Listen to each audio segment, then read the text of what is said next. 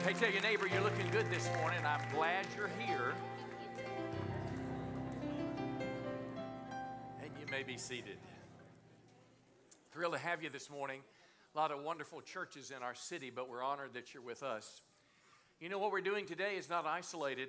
Across the world today, there is a celebration of probably 2.5 to 3 billion people. People that study these things estimate that there are 2.2 billion believers in Christ around the world. If the world has, say, 6 billion people, that's 1 in every 3 people this weekend are celebrating the greatest event of human history, the most pivotal event of human history, the fact that Christ died and then he came back to life. We celebrate more than Easter bunnies and baskets and family. We're celebrating our Christ. Well, this morning I'm starting a new series today. It's called Building Blocks. Can you say that with me? Building blocks. Building blocks. It's about the core values that establish our life. Our building blocks, by definition, is simply the main beliefs that guide our life. And how many know everybody's got them? Whether or not we can write them down or whether we can articulate them, we're motivated, we're moved by what matters. And if I could illustrate it this way, because the right beliefs, core beliefs, what I'm going to call biblical beliefs, will allow us to have a blessed life, but the wrong beliefs will bring sorrow and pain. For example, let's say if you're raised to believe that human life has no value, very little value. That's what we're taught through evolution and abortion, many values in society. And maybe you're also taught that it's okay to hate people. Maybe you're taught from birth. There's a lot of political rhetoric today about racial hatred, and just based on the color of a person's skin, people are taught to hate. Well, guess what? If you're taught that it's okay to use violence, if that's a core value, that it's okay to use violence to get your way, here's what happens. In the city of Chicago, the first 3.5 months of this year, 871 shootings and 157 people were killed. Why is that? It's because values cause people to make these steps. Now, how about if you're taught this? There is a God and I'm accountable for my actions. If I'm taught not only by my parents, if my culture teaches it, if it's reinforced by the Disney Channel, if it's taught in school that there is a God, I'm accountable. If we're taught that it's better to love people rather than hate them, the second great commandment. If we're taught it's better to forgive than retaliate. I mean, these are all biblical values and it'll have different fruit.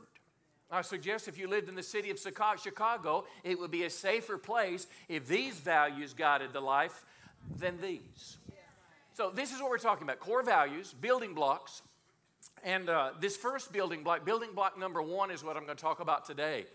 Over the course of the next 7 weeks, I'm going to give you 7 to build a blessed life.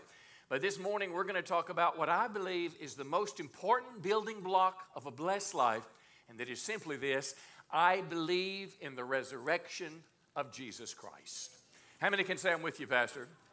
Yeah, let's start this morning. That's what I've entitled it, Building Block Number 1. And let me read the story that you've heard many, many times, but the story that I would imagine that every Christian on the planet is pausing to remember today. And as we read from the Bible, I want to remind you that the Bible is not just a book for the preacher. It's not just a book of stories that you can look at like you do a Reader's Digest or a book on psychology. When I went to college many years ago, I kept a lot of my favorite books. Well, they're outdated now. They're meaningless. You probably couldn't get a nickel for them on eBay. But yet the Bible is a different book. If you, even the most intelligent among us, would know that there's something different about the Bible. As far as the number of manuscripts of ancient antiquity, just of the Greek New Testament, there are, incomplete manuscripts plus fragments, some 25,000 manuscripts of the Greek New Testament. If you go to a philosophy class, learn about Aristotle, there are only about 12 manuscripts of Aristotle. If you were to take those manuscripts and stack them on each other, Aristotle's would be about 4 feet high. Only the Greek New Testament would be over a mile high. So the Bible is not just some storybook. It's not just a take it or leave it, but it's significant. Time itself is divided by the birth of the Lord Jesus Christ. It was BC before Christ, AD in the year of our Lord. So let's read his story, Matthew 28. It was early on Sunday morning, after the crucifixion, after the burial. Mary Magdalene and the other Mary went out to visit the tomb. And suddenly there was a great earthquake, and an angel of the Lord came down from heaven, rolled aside the stone, and sat on it. His face was shining like lightning, and his clothing was as white as snow. It was supernatural. The guards, these incredible, strong Roman guards, they were like the SEAL Team 6 members of today. They shook with fear when they saw the angel, and they fell into a dead faint. And then the angel spoke to the women, "Don't be afraid." He said, "I know you're looking for Jesus who was crucified. He is not here." Say it with me. He is risen from the dead. He is not here. He is risen. The word resurrection, it means to come back to life. Jesus Christ is the only person in human history to come back to life after they died, but listen, never to die again. If you work in the medical industry, you have perhaps worked with someone and you've been around someone that died. They flatlined, but they gave them care. They resuscitated them, but guess what? They're going to die again. But Jesus Christ, after he died, he came alive, and he's alive 2,000 years later. He's alive. And that has bearing, friends, because if you look at the leaders of some of the major world religions, for example, if today you and I were to take a journey to Mecca, if we were Muslims and in their 7 pillars of Islam, one of the things that are required for the believer, for the Muslim, is to go to Mecca at least once in their life. But when you went to Mecca, you could find the tomb of your prophet Muhammad. If you went to China, you could find the tomb of Confucius. If you went to India, you could find the remains of Buddha. But yet when you go to Jerusalem, you don't find the remains, you find an empty tomb. Now, there's significance in this. For the Protestant, most of Protestant Christianity believes that this is the burial place. It's called the Garden Tomb, a simple tomb. It was owned by Joseph of Arimathea, but a stone was rolled over it. If you're from the Orthodox tradition or the Catholic Church, they believe that the Church of the Holy Sepulchre, there's a shrine built around the tomb, a church built around the shrine. You can find pictures on National Geographic. But both those tombs have this in common, is they're both empty. And this is what I want to speak to you today, because as I talk to you about the resurrection, I'm going to suggest to you that it is not only logical, it is not only fact-based, but it is reasonable to believe in the resurrection of Christ. Let me say it again today, because we live in very much in a prove-it-to-me world. We live in a world today that if I can't see it or touch it or feel it, it must not be real. I'm going to suggest to you that there is proof that the resurrection happened. There is proof that I'm going to use 4 different examples. There is what I'm going to call prophetic truth. There is historical proof. There is testimonial proof. And there is extra-biblical truth or proof. And then the second part of the message, we're going to kind of answer the so what. If Jesus has been raised from the dead, then what does that mean to me? And I hope it's going to be beneficial to you this morning. So let's begin as far as the proof of the resurrection. We're going to begin in Psalms 22 as we talk about prophetic proof. Now, Psalm 22, the cameraman's in front of the clock, so I have no idea what time it is. Anybody have anywhere to be before 2? No. Preach it. Don't panic. Come on now. Psalm 22. Now, I want you to think about this. Predictions. Everybody wants to be able to predict the future. I love to turkey hunt, and I was at my mom's house last week in Mississippi. I didn't get one, but I woke up in the morning, and she had some little mice that are running around her house, and I woke up, and there were 2 caught in a little trap, and I thought, well, that's a good sign. I get outside, we see raccoons on the road, we see rabbits, and this must be a good sign, but no Mississippi turkeys. I mean, even the weatherman, if you look at the weatherman, I remember last summer, it was really dry. My dad and my brother are farmers, and they needed a rain. And I looked on the weather map, and it said that day was a 10% chance of rain, but they got an inch. And then one day I looked, and it was a 90% chance of rain, and it didn't rain at all. So modern prediction is oftentimes guesswork, but the Bible is very, very different. And for you that are thoughtful of the claims of Christianity, look at the different prophecies that predict instances surrounding the life of Christ. I'll read one from you. It's Psalm 22. It was written by David, likely 1,000 years before Jesus was born. And I want you to listen at how it parallels the crucifixion story. It begins, my God, why have you forsaken me? Exactly what Jesus said on the cross. Verse 14, I'm poured out like water. This is a picture of weakness. It's a picture of like Christ when he was walking to Golgotha, to the hill of crucifixion. Someone else had to carry his cross. He'd been beaten with a cat of nine tails. All my bones are out of joint. Crucifixion, when your hands are nailed in your feet to breathe, you have to pull yourself up. And logically, as you were on this cross for hours, it would pull your bones and your joints would be stretched. Verse 15, my mouth is dried up. You remember when Jesus said, I thirst. You lay me in the dust of the earth, the picture of burial. Verse 16, it gets more interesting. A pack of villains encircle me. Could this be the Roman soldiers that nailed him to the cross? Could it be the Jews that mocked him? But this next phrase is what catches my attention. They pierce my hands and my feet. Up to this point, the psalmist could have spoken of himself, but it's very clear now. Crucifixion as a form of capital punishment didn't happen until 500 years after this was written. 500 years after this was written, and this was written 1,000 years before the birth of Christ, he describes what happened in Roman crucifixion. All my bones are on display. The cat of nine tails would have ripped the skin. It had pieces of metal and stone and barbs, and it would pull the flesh from the skin. People stare and gloat over me. They mock Jesus on the cross. They divide my clothes among them and cast lots for my garment. Exactly what the Roman soldiers did at the foot of the cross. The second proof I offer you this morning is historical proof. Again, we forget sometimes that the Bible is more than just a book of inspiration and comfort, but the Bible is the most documented book of ancient antiquity of history that we have. There was a doctor, Gary Habermas, a PhD. He's cataloged 3,400 works on the fate of Jesus. Don't you think about this?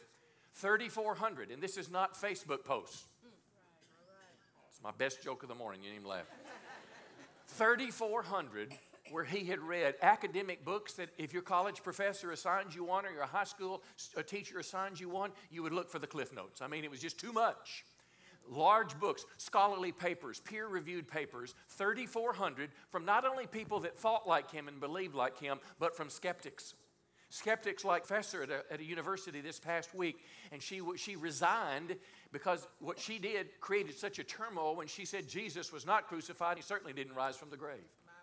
So when he examined 3,400 people, he came not for the place of theology and Christianity, but what can we find are just the facts about what happened to Jesus Christ. Well, here's what they found out. Of these 3,400 works that he read, number one, it was very clear that they agreed virtually that Jesus died by crucifixion. Now, some would believe that that would argue away the resurrection. They say, well, he didn't die. There was an article written in the Journal of the AMA, JAMA, a number of years ago. It was 1986, I believe, and it described the certainty of Roman crucifixion and the evidence that Jesus died likely of asphyxiation by pulling himself up just to breathe on the cross. And when they thrust the spear into his side, water and blood came out. There's medical terminology for all of this, but it's clear that he died and that he was buried, but this is interesting, and the tomb was empty a few days later. Now, he's in the ground, he's in a tomb, but historians agree that a few days later, they don't necessarily believe that he was resurrected, all of them, but they agree that the tomb was empty. The disciples were scared to death after Jesus was arrested, but then after Sunday morning, after he rose, they boldly proclaimed the resurrection. The resurrection was the center of their preaching in the early church, and these men that ran in fear were willing to give their lives. And outside of Judas, of the remaining 11 original apostles, history tells us 10 of them died a martyr's death. Something changed. Orthodox Jews who believed in Jesus made Sunday their primary day of worship. And perhaps the greatest note of history, Paul the persecutor, the one we know as Saul, a Jew who went around killing Christians. He thought he was doing God a favor, but Jesus appeared to him. He had a vision in the midday, and the Bible says he saw something brighter than the midday sun. He fell to the ground and said, "Who are you, Lord?" And the next thing we read is he's preaching the very faith he once denied. My question to you, friend, is why did these things happen? I suggest to you even the facts of history. Now, I'm not talking about to believe. I'm talking about the facts of history. I gave you the third one. I'll call it testimonial proof. The conversion of James, the half-brother of Jesus. Now, I want you to think about this. You can certainly understand that if you grew up with your brother and then one day your brother said he was God, it's pretty hard to swallow. I'm sure they'd taken baths together in the Jordan River. I'm sure bubbles came up in the river. You with me? I'm sure Jesus, come on now, don't get too religious on me. He was a man. And now, certainly though he'd heard from Mary and Joseph how his birth was supernatural, but, oh, come on, Mom. Let's talk about James. James didn't believe in Jesus as the Messiah. Actually, the Bible records that he and his brothers tried to stop Jesus from even saying anything at one of the great feasts. They tried to tell him to shut his mouth. But yet, a few days after the resurrection, after the crucifixion, James became a follower of Jesus. Later on, he became a leader in the Jerusalem church. And then later on, he even died a martyr's death. I suggest to you there's a reason. What compelled him to change his mind about his older brother? The Bible, again, not just a book of inspiration, but a book of history. 1 Corinthians 15 tells us that Jesus was buried. He was raised from the dead on the third day, just as the Scripture said. This affirms the prophetic nature. But listen to this.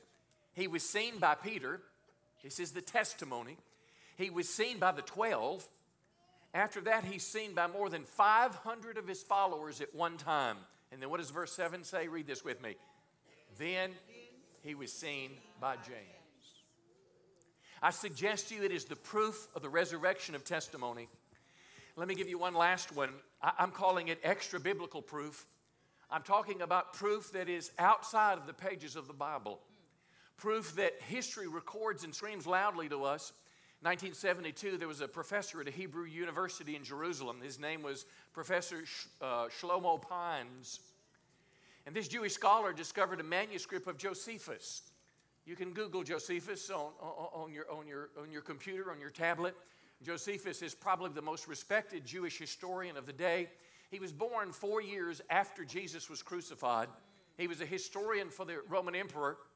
And he writes these words. This was discovered again in 1972. There were a number of texts that they presume came from him, but this was the most condensed. And here's what Josephus said. At this time, there was a wise man called Jesus, and many people among the Jews and other nations became his disciples. This is not the Bible talking to us. Pilate condemned him to be crucified and to die. And those who had become his disciples reported that he appeared to them 3 days after his crucifixion, and they said he was alive. Accordingly, he was perhaps the Messiah. And the tribe of Christians, so named after him, has not disappeared to this day. Amen. That's an understatement because there's at least a couple billion of us walking around this great planet today. Come on, give the Lord a good hand this morning. So I suggest to you in the strongest terms today, to answer what you believe, because as you're trying to figure out life, so to speak, you need to come to grips. You need to answer the question is what happened to the body of Jesus? Because if you can come up with a claim that the body of Jesus was stolen somehow and that makes you happy, but look at these different facts that we've talked about today, and you, like many people, I saw a movie that was just pretty incredible a couple days ago. It was called The Case for Christ. The Case or the Cause for Christ. It's in the cinema in town. And that movie was a true story about a Christian. His name was Lee Strobel. He was an investigative reporter for the Chicago Tribune, broke some great stories, received accolades in the press. But according to this movie, it tells his story about how he became a Christian. And he became a Christian by setting out to disprove Christianity, setting out to disprove the resurrection after his wife became a believer. He made visits across the country. You hear from the testimony of medical doctors, of psychologists. You hear all the different theories that are postulated in the world, and he comes to the conclusion on his own that Christ, the facts show him, has indeed risen from the grave. Wow. Now, if that is true, then what are the ramifications for us today? What does it mean for you and I? because it must mean more than just thoughts that I think. It must impact the way we live. And I want to give you 3 things before we close today. Why is the resurrection so important for you and I? Number 1 is it tells us loud and clear is there is a God who loves me, and Jesus is the way to him. Let me say it again. The resurrection loudly declares that there is a God. Because I want to tell you this, friends, this act of resurrection was supernatural. Listen, the best doctor in America cannot keep you alive beyond a certain date. You can take all the supplements in the health food store and you'd probably OD before you lived it. You know, are you with me? You can exercise every day of your life, but Jack LaLanne died. All the greats that have tried to live out, do death, they can't do it. This takes God. And that's what Jesus said. And if God rose him from the dead, listen, he deserves our attention. It's popular today to call ourselves an agnostic or an atheist. The Pew survey last year in 2015 did a survey and found that 23% of Americans, that's almost 1 in 4, just said they were an atheist, agnostic, or they were someone who had no religion. But I suggest to you, if you're in that class, that the resurrection was a supernatural historical event, that no man can cause himself to rise from the grave. Only God can do this.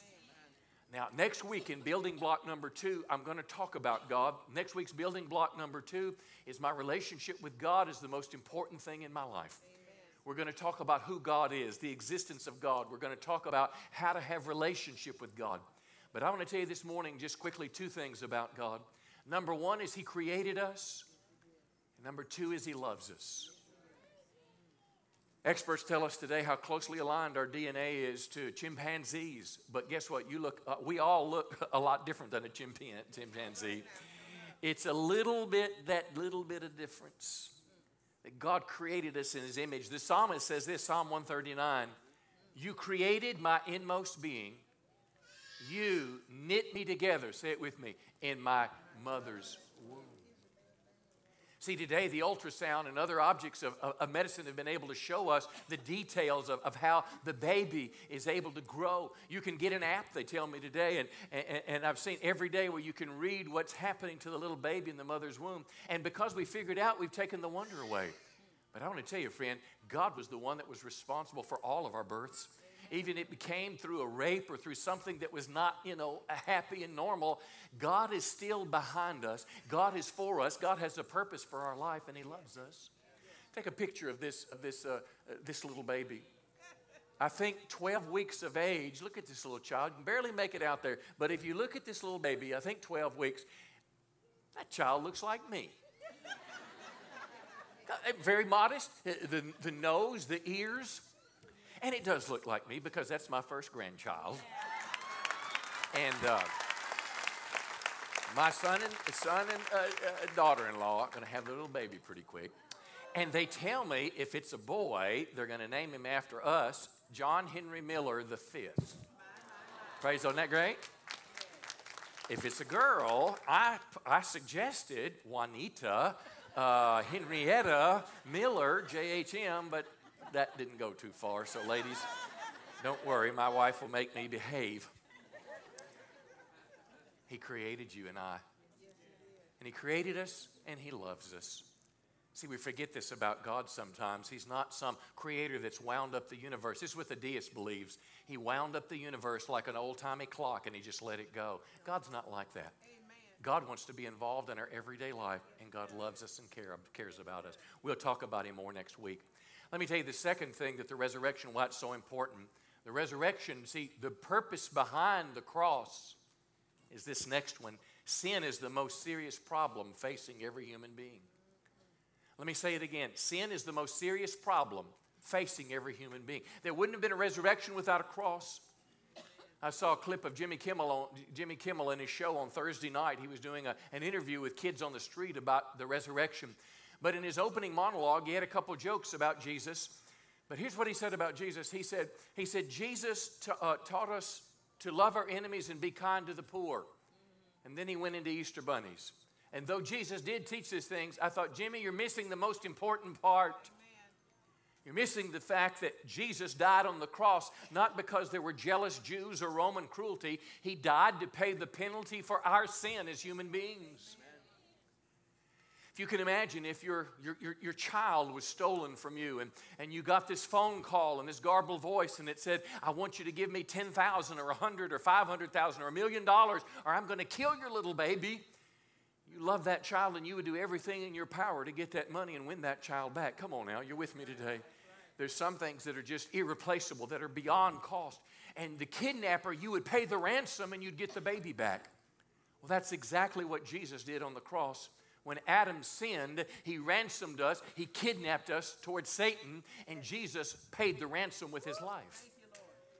It's like if you own a car and you buy the car, you sign the contract, and you owe $299 a month. And if you can't make that $299 a month, one day the wrecker is going to come and they're going to repo your car. But Jesus, come on, can say paid in full. This is what makes Christianity different than any other religion on the planet. It was not just good teachings, but it was the substitutionary death that paid the requirements for our sin. Romans 5 verse 12 says this. Listen to the Bible. When Adam sinned, sin entered the world, and Adam's sin brought death. So death spread to everyone because, say it with me, everyone sinned. That's you, that's me, that's all of us. But Romans 5 says this, God shows his love for us, and that while we were still sinners, what's it say? Christ died for us. This is the cross. This is the ransom. And then in verse 9 goes on to say that because of this, we shall be saved by Christ from the wrath of God. You see, in our little pea-brain minds, we want God either to be just or loving. Most of the time, we want to hide his justice and just say he's loving and he doesn't care about what we do because he does love us, but he's also just. And he loves us before he's just, but one day he will be just. Listen, friends, in case you've never heard this, the Bible calls it Judgment Day. It is predicted in the Old and New Testament alike. But the book of Revelation, the last book of the Bible, says this. John had a vision and he said, I saw the people who had died, great and small. I saw Julius Caesar and I saw the unknown pygmy in Africa. I saw everyone standing before God's throne, and books were opened.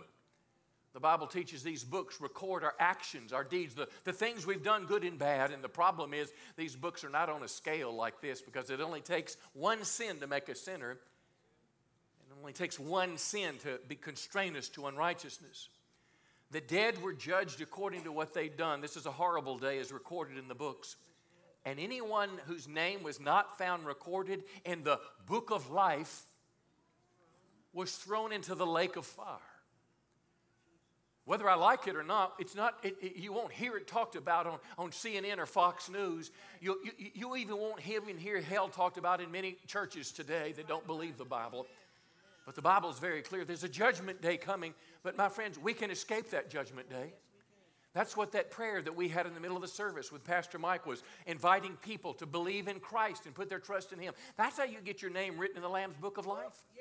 He was not recruiting members for our church. We'd love to have you be a part, come back next week, be a part and all that. But that's not what we're doing. What he was about is trying to point people to Christ, to say yes to Jesus, to say, I believe.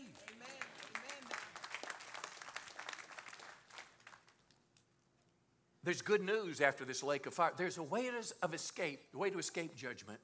And this is the last thing that I'll say about the resurrection. Why it's important is because there can be life after death through Jesus Christ. Let me say it again. There can be life. People can live after they die.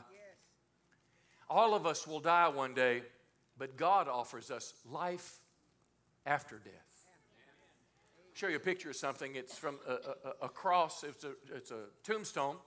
It's on the beach of Normandy, and I saw this the movie Saving Private Ryan, based on a true story. A lot of Hollywood in there.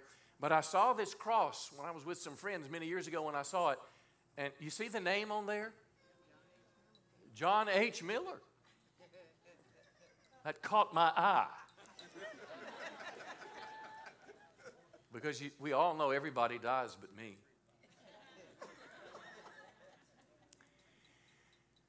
I'd be thrilled if my son had a boy. He'd be the fifth. The first John Miller is buried in a cemetery in Memphis, Tennessee. I could find that grave. I'd have to look a while. There's a big elk in the cemetery. It's a statue. And my great-grandfather, I never met him, but he was the first. My grandfather, called him Grand, John Henry Miller the first. He's buried in a little cemetery in Love Station, Mississippi. My dad's still living.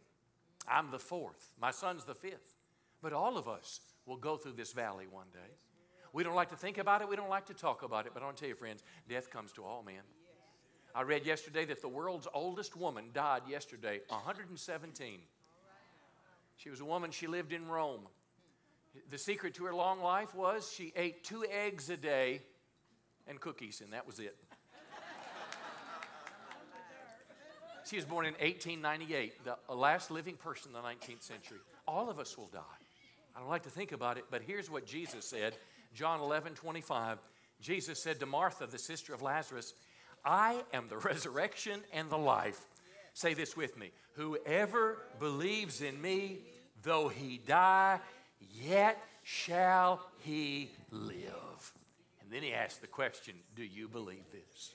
I don't know about you, friends, but I want to say today, I believe. Come on, give him a good hand today. He's worthy of our praise.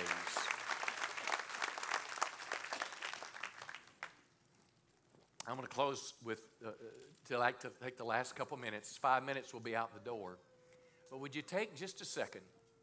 And I do hope when you leave, there's a little booth out there. Stop by, a little guest booth. They got a gift bag for you. And, you know, you can take a picture of your family. We'll have it matted next week. You can pick it up.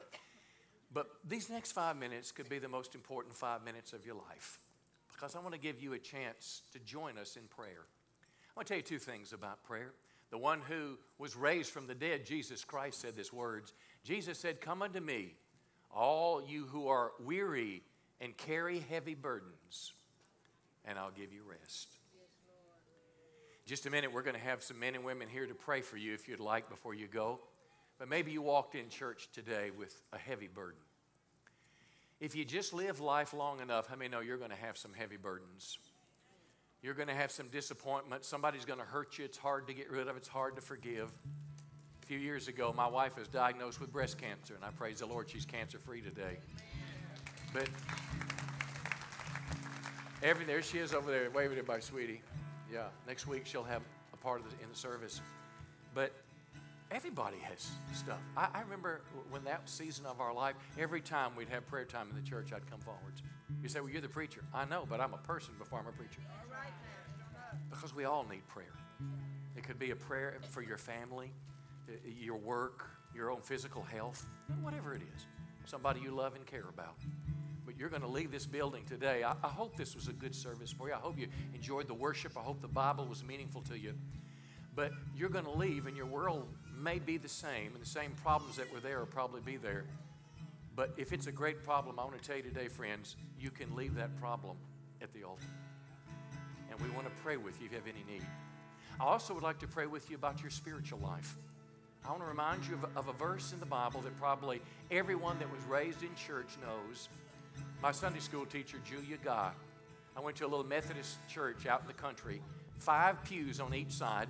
We had 2 Sunday school rooms in that church, one when I was a kid and one when I was a teenager. We only had one. It was only 2 families that had kids. But she taught me John 3:16. Can you say this with me?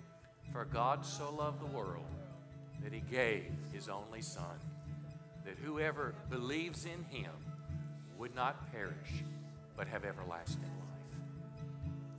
I'm grateful that I learned that as a boy. That's why it's so important that parents bring their kids to church, to Sunday school, to Bible quiz, all those things. But you see, when I was a boy, I was a good kid, I guess, more good than bad. But church was in my head, not in my heart. Jesus was like kind of in the backseat of life. Whenever I'd have a problem or a crisis or trouble, man, I would pray. But as soon as it was over, I'd kind of put him back on the shelf. And I came to a place in my life, I was 19 years of age. On the outside, everything looked great. I mean, I had this cool looking hairdo. I mean, this is a long time ago. Okay, I had real hair. But I had a new car. I mean, I was on an athletic scholarship. I was dating the head majorette, the cheerleader, and outside it looked good. But inside, something was missing. Because I tried to find meaning and happiness in life apart from God, and I couldn't do it. And you know, becoming a Christian, following Christ, is not just an arbitrary decision. Jesus made this comment. Jesus said, no man comes to the Father. In other words, no man can go to heaven. No man can get saved unless the Spirit is drawing him. And maybe as I'm speaking right now, it's almost like God's talking through me. And He's saying He wants you to make a step to Christ. Again, not to join this church, but to make a step to Jesus and do what I did on August 15th, 1976. Say, Jesus, I believe in you, and I want to surrender my life to you. Maybe that's you today. Maybe for whatever reason you missed that earlier prayer time when people prayed this prayer. Well, we'd like to pray for you today. Maybe you're here today, and maybe you can say, Pastor, I've just gotten away from God, but I want to come closer to God. Friend, we want to pray for you today. If you come to prayer for that reason to get right with God, we want to give you something, a little book that'll help you live the Christian life. Because it's important to me that you came today, but what's more important is that you live for Jesus after today. So let's do this. We're going to have our prayer time right now, and we're going to pray for anything. Any needs you may have in your life. Most importantly, if you'd like to make a step to Christ. I'm going to ask you to, let's all stand to our feet right now, and they're going to begin to sing. And we have our prayer team coming to the front right now, men and women that are coming right now to pray for you. And if you want prayer this morning, why don't you just slip out of your chair and just come let us pray for you? I mean, it could be a miracle moment for you if you let someone pray for you, because Jesus said, come to me, all you are weary and heavy laden, and I'll give you rest. And most importantly, friend, if you're here and you say, I need to get my life right with God, that's right. Just come on, just begin to come now. Nobody's going to embarrass you. Nobody's going to hurt you. We're going to pray for you, because this could be a significant moment in your life. And if you're coming to the front for prayer and you want to commit your life to Christ, you tell them, and they'll make sure they help you. Let's sing this last song. You come and let us pray this morning. I love you. Thanks for being here.